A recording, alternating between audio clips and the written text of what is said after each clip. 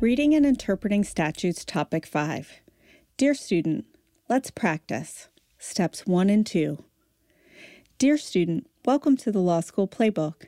I'm Hallie Hara, a professor of academic success and personal skills coach to law students and attorneys.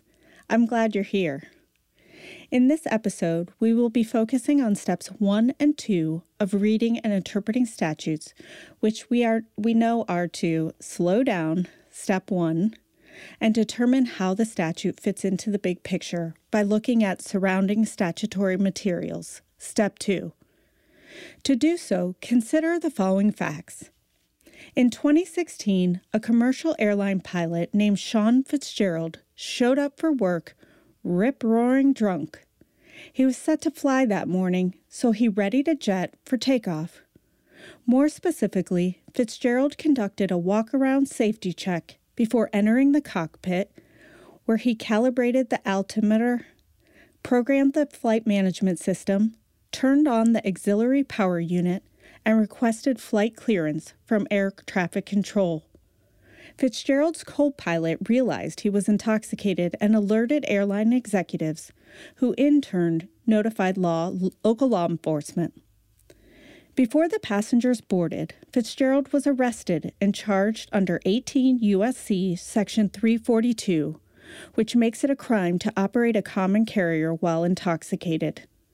The language of that statute provides, whoever operates or directs the operation of a common carrier while under the influence of alcohol or any controlled substance, as defined in Section 102 of the Controlled Substances Act, shall be imprisoned not more than 15 years or fined under this title, or both. Assuming any of the roles here, counsel for Fitzgerald, counsel for the government, or the judge, the first thing we need to do if we want to read and interpret this statute is to slow down and avoid painting with a broad brush. So now that we have reminded ourselves to slow down, step 1, next, we will endeavor to determine how this statute fits into the big picture, step 2, by looking at the table of contents and the surrounding sections. We will also look for a section that defines key terms. When I do that, I learn that the previous section, 18 U.S.C. Section 342, is indeed a definition section.